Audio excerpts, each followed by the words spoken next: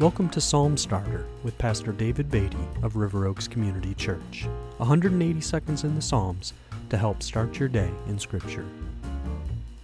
Psalm 110 has the heading, A Psalm of David, and it reads, "The Lord says to my Lord, sit at my right hand until I make your enemies your footstool. The Lord sends forth from Zion your mighty scepter. Rule in the midst of your enemies. Your people will offer themselves freely on the day of your power in holy garments. From the womb of the morning, the dew of your youth will be yours. The Lord has sworn and will not change his mind. You are a priest forever after the order of Melchizedek. The Lord is at your right hand. He will shatter kings on the day of his wrath. He will execute judgment among the nations, filling them with corpses. He will shatter chiefs over the wide earth. He will drink from the brook by the way. Therefore, he will lift up his head." Now, at first glance, Psalm 107 may not seem like a highly significant psalm, but it would be hard to stress strongly enough the importance of this psalm.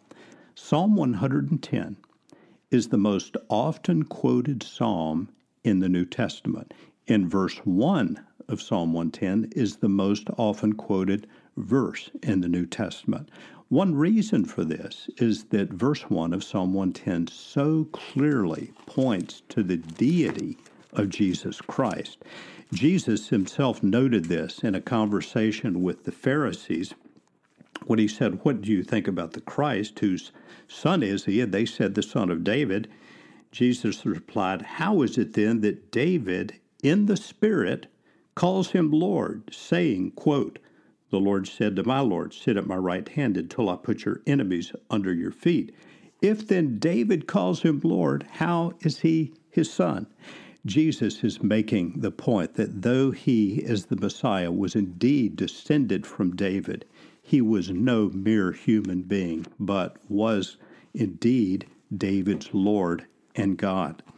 The Apostle Paul confirms this in writing the book of Romans, when he notes that he has been called as an apostle set apart for the gospel of God, which he promised beforehand through his prophets in the Holy Scriptures concerning his Son, who was descended from David according to the flesh, and was declared to be the Son of God in power, according to the Spirit of holiness, by his resurrection from the dead, Jesus Christ, our Lord.